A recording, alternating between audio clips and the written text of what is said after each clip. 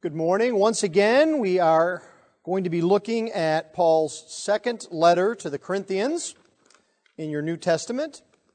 If you would turn there with me, we are going to be looking at a section from chapter 1, not the remainder of chapter 1. We'll look at that next week as we spill into chapter 2. But for this morning, we will begin at verse 12 and take our reading down through verse 22. If you would please give attention to the reading of God's holy word. For the word of the Lord is completely inerrant. The word of the Lord is completely sufficient. And the word of the Lord is completely authoritative. 2 Corinthians chapter 1, beginning at verse 12. For our boast is this, the testimony of our conscience, that we behaved in the world with simplicity and godly sincerity, not by earthly wisdom, but by the grace of God, and supremely so toward you. For we are not writing to you anything other than what you read and understand, and I hope you will fully understand, just as you did partially understand us, that on the day of our Lord Jesus you will boast of us, as we will boast in you. Because I was sure of this, I wanted to come to you first, so that you might have a second experience of grace. I wanted to visit you on my way to Macedonia, and to come back to you from Macedonia, and have you send me on my way to Judea. Was I vacillating when I wanted to do this? Do I make my plans according to the flesh, ready to say yes, yes, and no, no, at the same time? As surely as God is faithful, our word to you has not been yes and no.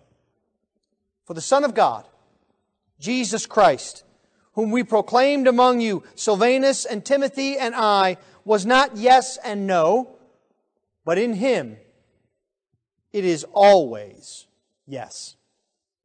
For all the promises of God find their yes in Him. That is why it is through Him that we utter our amen to God for His glory. And it is God who establishes us with you in Christ, and has anointed us, and who has also put His seal on us, and given us His Spirit in our hearts as a guarantee.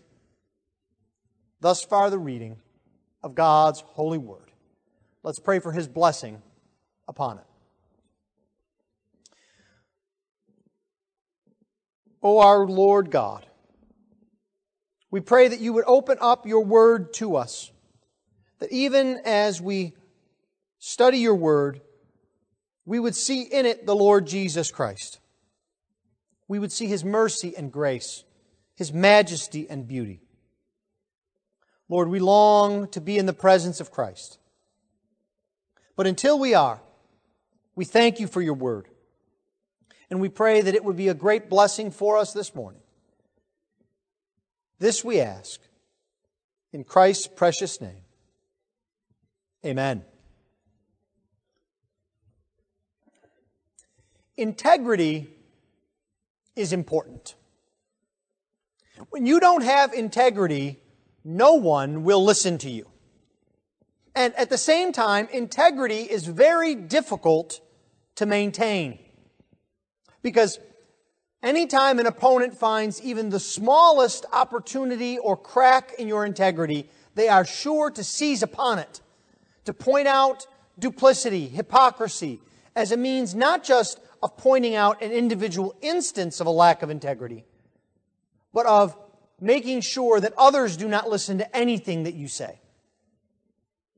That's what happened to Paul. But rather than attack back, instead he links his integrity to the gospel in our passage this morning. So we have an opportunity this morning not only to see Paul's integrity, but to see God's integrity as well. You can trust the Lord this morning because He is faithful and true. He is a God of integrity. He has fulfilled all of His promises in the Lord Jesus Christ. The gospel comes to us as God's true word, a word of integrity and grace. And so this morning, I'd like us to see three things from our text. First, Paul tells us about the integrity in the gospel. Integrity in the gospel. And then secondly, Paul tells us about yes in the gospel. The yes that comes to us in the Lord Jesus Christ in the gospel. And then finally, Paul tells us about the encouragements that are ours in the gospel. Integrity in the gospel, yes in the gospel, and encouragements in the gospel. Let's begin then by looking at Paul setting forth his integrity and his general defense of his actions that begin in verse 12. Now, verse 12 really begins the body of this letter to the Corinthians. The initial section that we've looked at the past few weeks is indeed important. Paul reminded us that God is with us in trials. Paul also reminded the Corinthians that He was for them, that He loved them, and that He needed their prayers. But now he moves on to the body of the letter proper and a defense of his ministry to them. Now, this will lead, as we go through this letter, to a defense of the ministry of the new covenant in general, what we would call gospel ministry. And so Paul begins here, we must understand, after having already come under attack. He was attacked by some in Corinth as being weak, as being a failure, because he didn't have success stories to boast about. He didn't have tales of excitement and success. And some said that if Paul was a real minister, if he was a really successful minister, then he would have shown much more success. He would have had much less opposition. He would not have had to change his plans. He would not have had to do anything differently. All of his enemies would simply fall down before his feet.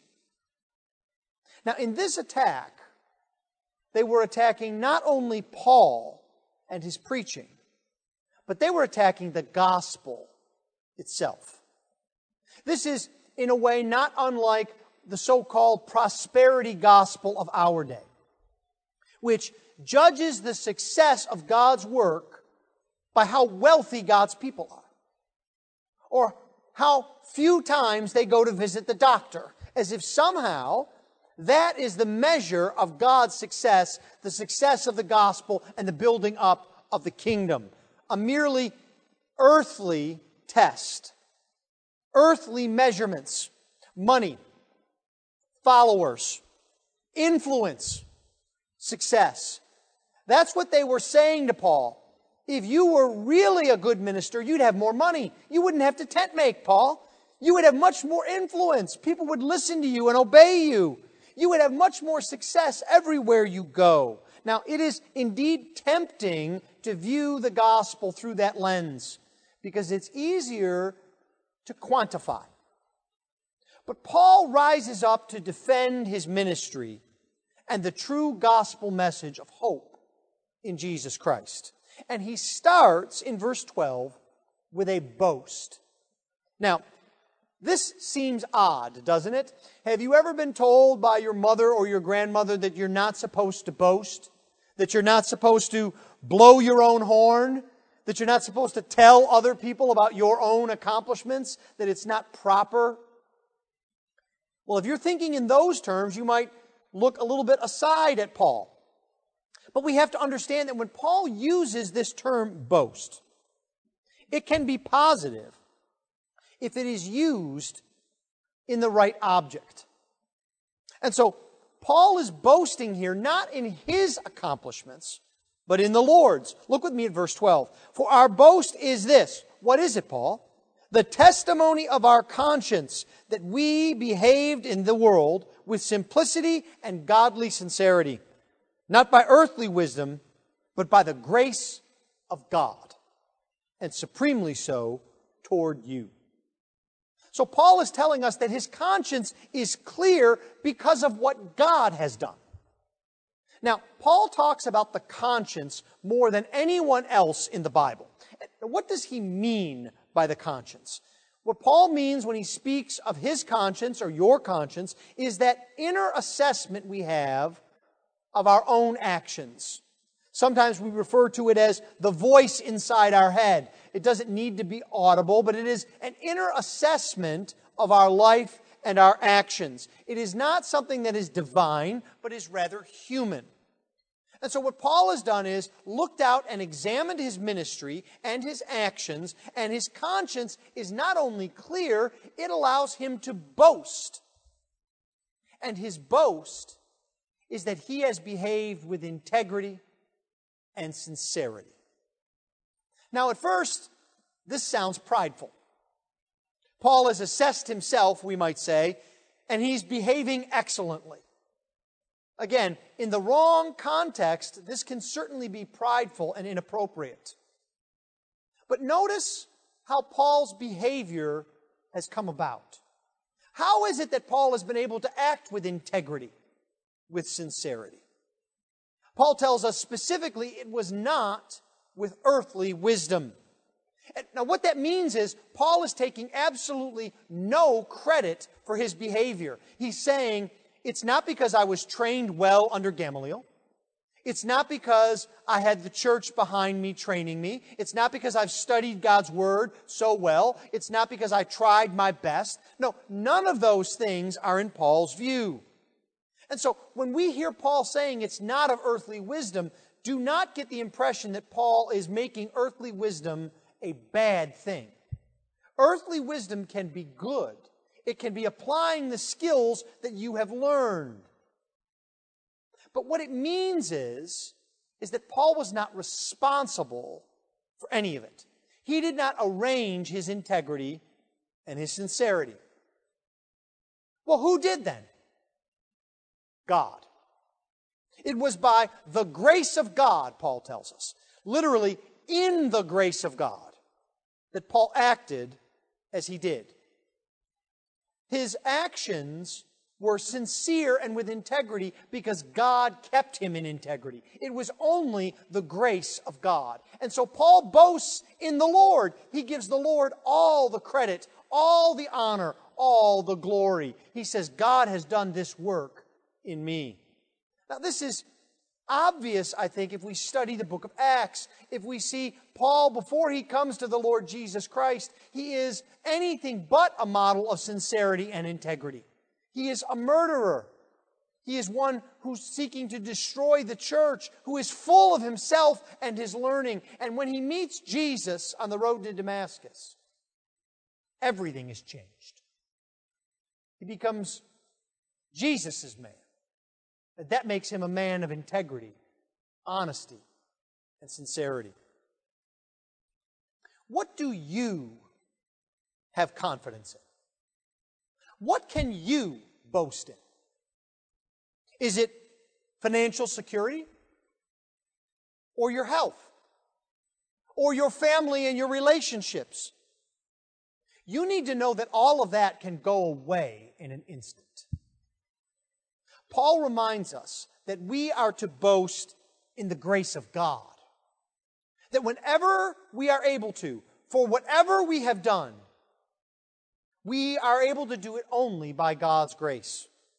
When you are tempted to take credit for something you've done, remember that it is God who is at work in you to bring it about. Paul then defends not only his behavior, but his previous letters. His critics have accused him of writing one thing while intending another thing. Basically of not caring for the Corinthians at all, but only wanting to have power and authority over them. But Paul says that he meant everything that he wrote in verse 13. We're not writing to you anything other than what you read and understand. Paul says he meant everything that he wrote. And he wrote it because he cares for them.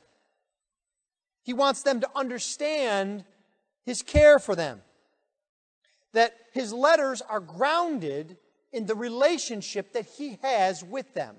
And that's why on the day of the Lord, He will boast in them and they will boast in Him. Because Jesus is at work in the gathering together of a people. Now, what better thing is there to boast in? That Jesus uses ministers to save people through the gospel, and that the saved remind ministers of the importance of gospel ministry. Could there be anything greater to boast in? Paul then moves on from his general integrity, and he applies it to this situation at hand. In verse 15, it's because Paul is sure of his integrity by grace and the work of Jesus Christ that he can tell the Corinthians about his current plans and how they've come about. Now, Paul had originally planned to come to Corinth and to stay a while there after going through Macedonia. But you remember that we said a few weeks ago that Paul had gotten a troubling report from Timothy, and that caused him to rush over to Corinth and make a brief, what was been called a sorrowful visit, one of those hard conversation visits. And then he left, and he told them that his next plan was to visit them twice, to give them a double blessing, a double grace, if you will, to go to them first, then to go to Macedonia, then back to Corinth, and then off to Judea with the offering for Jerusalem. And so that was his promise. I'll come and be with you twice, and perhaps even stay a while. But now those plans have changed. Paul has decided to go back to his original plan, to go to Macedonia first, and then on to Corinth. Now, we don't know exactly why. It could be because he's just been there.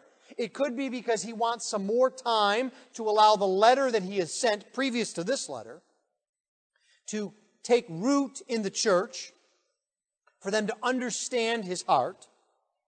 But his plans have changed. Now, why is that important?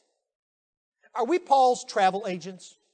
Why does it really matter which place he goes to first? It's important because some have taken this as an opportunity to attack Paul as being dishonest. They went so far as to say that Paul's only thinking about himself and his own needs and not the gospel. And that if Paul would have really been an honest and sincere minister, he would have kept his word and come first to Corinth and then come back. And the criticism went something like this. It was very biting. You know, God doesn't change his plans. If Paul has to change his plans, then I bet you it's because he's not following God. He's not in God's will. He's trying to do what's best for Paul, not what's best for us, not what's best for the kingdom. God wouldn't have Paul change his plans. And Paul's defense here is that he is not fickle, he is not worldly. And what he does in verse 17 is he asks two questions of the Corinthians. Now, both of these questions expect no answers. Now, you know what that's like, don't you? Perhaps now or when you were younger, you had your father or your mother look at you and ask you a question that you knew only had one answer. You're not going to go out in those clothes, are you? No, Dad. No, I was just about to go up and change. You're not going to try to leave without cleaning your room, are you? No, Mom, I wouldn't think of it at all. I was going to get on that. No, not at all. And so that's what Paul does when he asks these two questions here in verse 17. Was I vacillating when I wanted to do this? Well, of course not, I wasn't. Do I make my plans according to the flesh, ready to say yes, yes, and no, no at the same time? To speak out of both sides of my mouth, as it were? Of course not. It's not that I couldn't make up my mind that I'm vacillating, Paul says. It's not that I'm hedging my bets. I'm saying yes and no just to be safe on both sides. No, and what Paul says is his past actions are evidence of his integrity and honesty, and his future actions will prove this as well. This is why acting with integrity is so important. Compromise comes back to haunt you. Paul was confident because he lived with integrity for Christ. Are you living with integrity now? Are there areas of your life that could be used against you? Worse, are there areas of your life that could be used against the gospel? The Lord wants you to be faithful for the sake of His kingdom. Well, the second thing that we see is Paul tell us that there is a yes in the gospel. Because Paul knows that this is about more than his reputation in Corinth. Now, we would expect Paul to defend his own reputation, but more is at stake simply than Paul's good name. If Paul is found to lack integrity, and if Paul is found not to care about the Corinthians, then everything that he's established in Corinth will fall apart. And more importantly, the gospel message that took root in Corinth will be destroyed. And so from Paul's perspective, this is an attack not on him, but on God Himself. Now, this isn't because Paul thinks that he's supremely important, that God can't get along without Paul, that he has to have Paul. No, it's because Paul is aware that if he is God's messenger, and if he is unfaithful, then God would have been unfaithful in sending him to Corinth. And so, in verse 18, he comes out with an oath. As surely as God is faithful, our word to you has not been yes and no. He says, because God is faithful, you can trust me. Do you see what Paul does here? So often I think we have it in reverse. We say, listen, you know me. I'm a good guy. I'm faithful. I try hard. You should believe what I'm telling you about God. And Paul takes the exact opposite tactic. He says it is God who's faithful. It is God whom we can trust. And because you know God is true, therefore you can trust me whom God has sent. Again, Paul makes himself secondary, not primary. Would that more preachers of the gospel would follow his lead. To put the Lord Jesus Christ front and center, and His glory and His truth, so that they could stand in His shadow. It's as if what Paul is saying here is, I swear by God's faithfulness that my yes is yes. I don't know of any way that he could put this more strongly. He's looking at God and His character for his own reputation. But we also need to see the foundation of what Paul is saying. He's reminding the Corinthians of what they have staked their lives on. Now you have to remember that when Paul came to the Corinthians, they were pagans. They worshipped Greek gods, the sun, the moon, the stars. And they abandoned all of that when Paul brought them the gospel. And that abandonment came at a cost. It cost them reputation in the city. It may have cost them family members. It may have cost them business and wealth. Now, why did they abandon all of this? Because they believed God. They believed that God was speaking through Paul, and they trusted the Lord, and they staked their lives upon it. And so what Paul is essentially saying here is that God has not abandoned them. He's not abandoned him. That God is still for them, that God is with them, that God is faithful. He's faithful to His message, and He's faithful to His messenger. And so Paul is telling the Corinthians, and you this morning, you can trust God. You should trust God. We might put it this way, to use an analogy, that God is the gold standard of integrity and faithfulness. There is nothing more faithful than God. And so in your life, you must start with the Lord. Everything else flows from that. When life is hard, what you have to do is trust the Lord. When you're uncertain, trust the Lord. The Christian life is not about what you can accomplish or the specific things that you can do and hold up for God. No, the Christian life is about trusting the Lord. Trusting Him with everything. With your health. With your financial security. With your children. With your spouse or future spouse. Trust the Lord with everything. He is worthy of that trust. And Paul brings all of this together as we would expect in the person of Jesus Christ. Now, this isn't surprising because Jesus was everything to Paul. Jesus was the reason that Paul went to Corinth to begin with. Jesus is the reason that Paul pursued the Corinthians, that they might know the Lord Jesus Christ, that they might be saved, and that Jesus might get all the glory. And so Jesus, Paul tells us, is the greatest evidence of the faithfulness of God.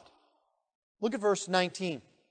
For the Son of God, Jesus Christ, whom we proclaimed among you, Silvanus and Timothy and I, was not yes and no, but in Him it is always yes.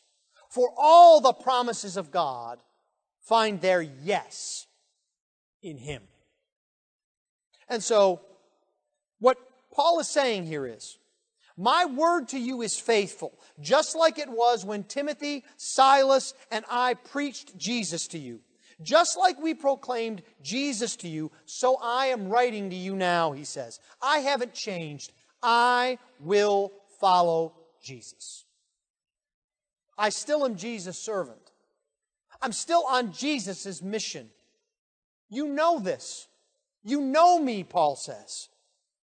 You've seen and you've heard me. You've heard Timothy. You've heard Silas. Weren't we acting in your best interest when we brought the gospel to you, Paul would say? Why do you think that would have changed now? And so, this is all very important. But there's also something even more important here. Paul wants us to see that Jesus is the evidence of God's faithfulness. There is no vacillation in Jesus. There is no fickleness in Jesus. In Jesus, it is always yes. In Jesus, all the promises of God are yes. And so what this reminds us is that the Old Testament makes no sense outside of Jesus. One commentator puts it very well. He says, to read the Old Testament without reference to Christ is like reading a mystery novel with the final chapter torn out. It makes no sense. There are clues throughout the book, but how do you understand how they fit together or what they mean in the final analysis? So it is with the Old Testament. It has no purpose outside of the person and work of Jesus Christ. Every single promise that the Lord has made to you is true in Jesus. Now, we could spend the rest of the day talking about the promises of God in the Old Testament that are fulfilled in Jesus. But let's just think about a few. Jesus is the seed of the woman who would crush the serpent's head in Genesis 3. Jesus is the descendant of Abraham through whom all families of the earth would be blessed. Jesus is the prophet who is greater than the prophet Moses in Deuteronomy chapter 18. Jesus is the conquering warrior who defeats sin in Joshua chapter 5. Jesus is the one who will sit forever on the throne of David in 2 Samuel 7.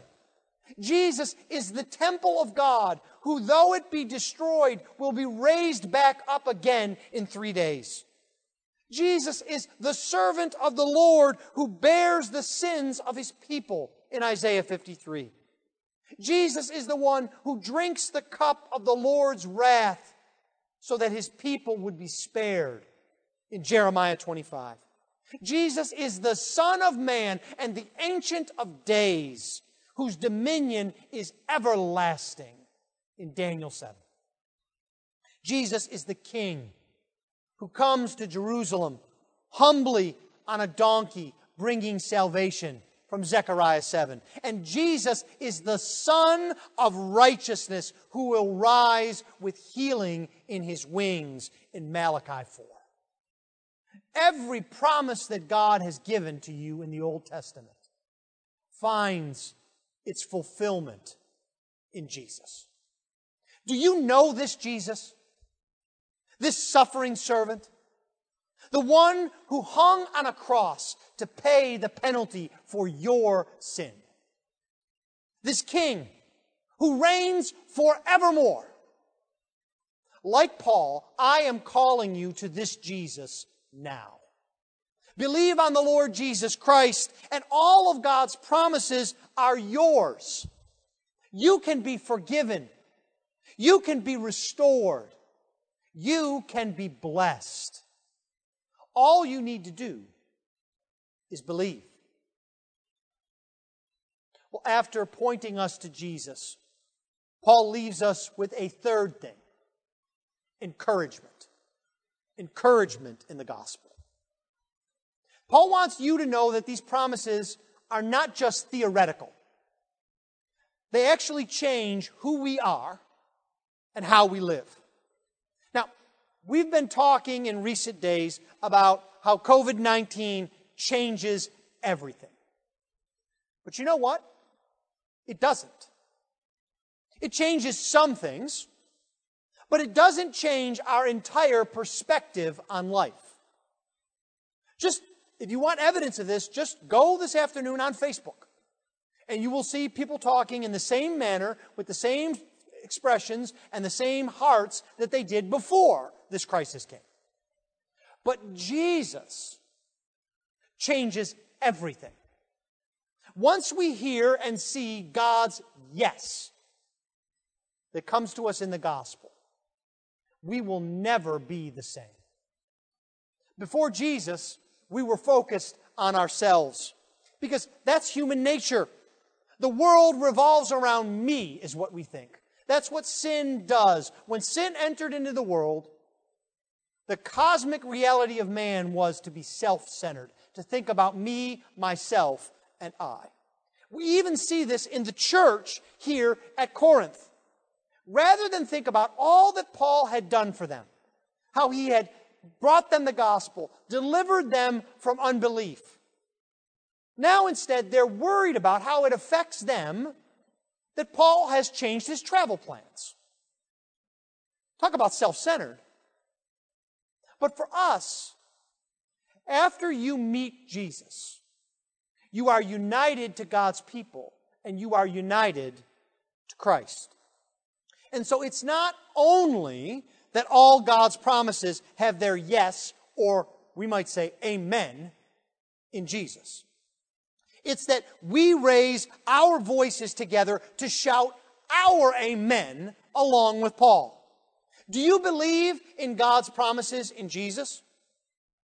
Then shout your amen. Go ahead, you can do it even at home. Amen. And when you shout, you are shouting for the glory of God. That God is faithful, that He is Savior, and that He has delivered you from sin and death. What an encouragement to know that you are united to the people of Christ, and that you are united to Christ Himself. And this is no temporary thing. Now, I want you to think for a moment back to something wonderful in your life. Your wedding. The birth of a child. These types of events are wonderful, aren't they? But there's one major problem with them. They don't last. That's why we have to take pictures, so that we can reminisce and relive those events. But being united to Christ is a lasting thing. It never ends. It doesn't fade away. It doesn't stop. That's what Paul tells you in verse 21. He says, "And it is God who establishes us with you in Christ and has anointed us." Now, when Paul tells us that we are established by God, that means to stand firm. Or rather, perhaps better, to be confirmed in place. God is strengthening you in Christ. Now, what does that mean? It means that whether it's today or tomorrow or next month, when you think you are at the breaking point, when you think you just can't take any more, remember that God strengthens you in Christ. Look to the Lord Jesus Christ for strength. He will sustain you. He will confirm you. Finally, we have a trio of blessings, encouragements that the Lord gives to us by the Spirit. And before we look at those, just a brief point. Do you see how thoroughly Trinitarian Paul is here, as in other places? How when Paul talks about our salvation and the benefits of our salvation, he always speaks of the Father or the Lord, and of Jesus Christ, and of the Holy Spirit. He reminds us that God is triune, and that each member of the Trinity, Father, Son, and Holy Spirit, are each involved in our salvation. They bring it about together in perfect harmony. Well, that's one of the reasons why Paul brings up the Holy Spirit here. He wants us to understand that we have encouragement because we are blessed by the Holy Spirit. It's not just that the Father has called us. It's not just that Jesus has purchased our redemption. The Holy Spirit applies that redemption to us and all of its blessings. And so, first Paul tells us that we are anointed in verse 21. Now, this is a wonderful reminder of our status in Jesus. Because after all, Jesus Christ is the anointed one. That's what Christ means. Anointed one. And so because Jesus is the anointed, we are anointed. We are set apart by the Spirit for Jesus. And the picture here is found throughout the Scriptures. Anointing was a way of setting someone apart, usually with oil poured over the head. We see it in the Old Testament that kings were anointed and set apart. Priests were anointed and set apart. It was God setting apart people for His service. So if you know Jesus, you are an anointed one. You are an anointed child of God. You are set apart by God to be a part of His family. What a blessing to know this. What an encouragement for us to know that we are set apart by God for Himself. The second thing that Paul tells us is that we are sealed. God has also put His seal on us through the Spirit. Now, in Paul's day, something was sealed to show ownership. Now, you may think of a seal in our modern day about sealing an envelope where you put moisture on an envelope seal and you fold it down, put your fingers over it so that it stays closed. But that was not nearly as safe as sealing a letter in Paul's day. Because perhaps you've seen or heard about how someone can use steam to open an envelope and look in its contents and then reseal it. You couldn't do that in Paul's day because letters weren't sealed with glue. They were bound with a seal of wax. So a papyrus would be rolled up and tied off, and then a seal, that is, hot wax poured over that area to close it, and a signet ring impressed in it, so that you would know that this came from the king. The king's ring lets you know this was the king's letter. And it wasn't counterfeit, and could not be broken into. That's what Paul describes the work of God in the believer. That we are sealed. We belong to the Lord. The moment you put your faith in Jesus, you belong to the Lord. You cannot be lost. You are held by the Father, the Son, and the Holy Spirit. The third and final thing that is an encouragement to us is that we have the Spirit Himself as a guarantee. Not only do we receive blessings from the Spirit, we receive the Spirit Himself as a guarantee. Now, how can you be so sure of that? Well, Paul tells you that when God puts His seal on you, He gives you a deposit, a down payment of your redemption. The Spirit in our hearts as a guarantee. And so he uses this word guarantee. It's a special word loved by Paul, only used by Paul in the New Testament. He uses it to describe the Holy Spirit in the believer's life as a pledge or first installment of God's promises. Do you wonder about your own growth in grace, in holiness? Do you wonder about heaven? Do you wonder about the resurrection? Don't. You have the Spirit, and He is God's first installment in fulfilling all of these promises. You know that all of these promises are answered yea and amen in Jesus Christ because God has sent His Spirit to be the down payment, the guarantee of your salvation.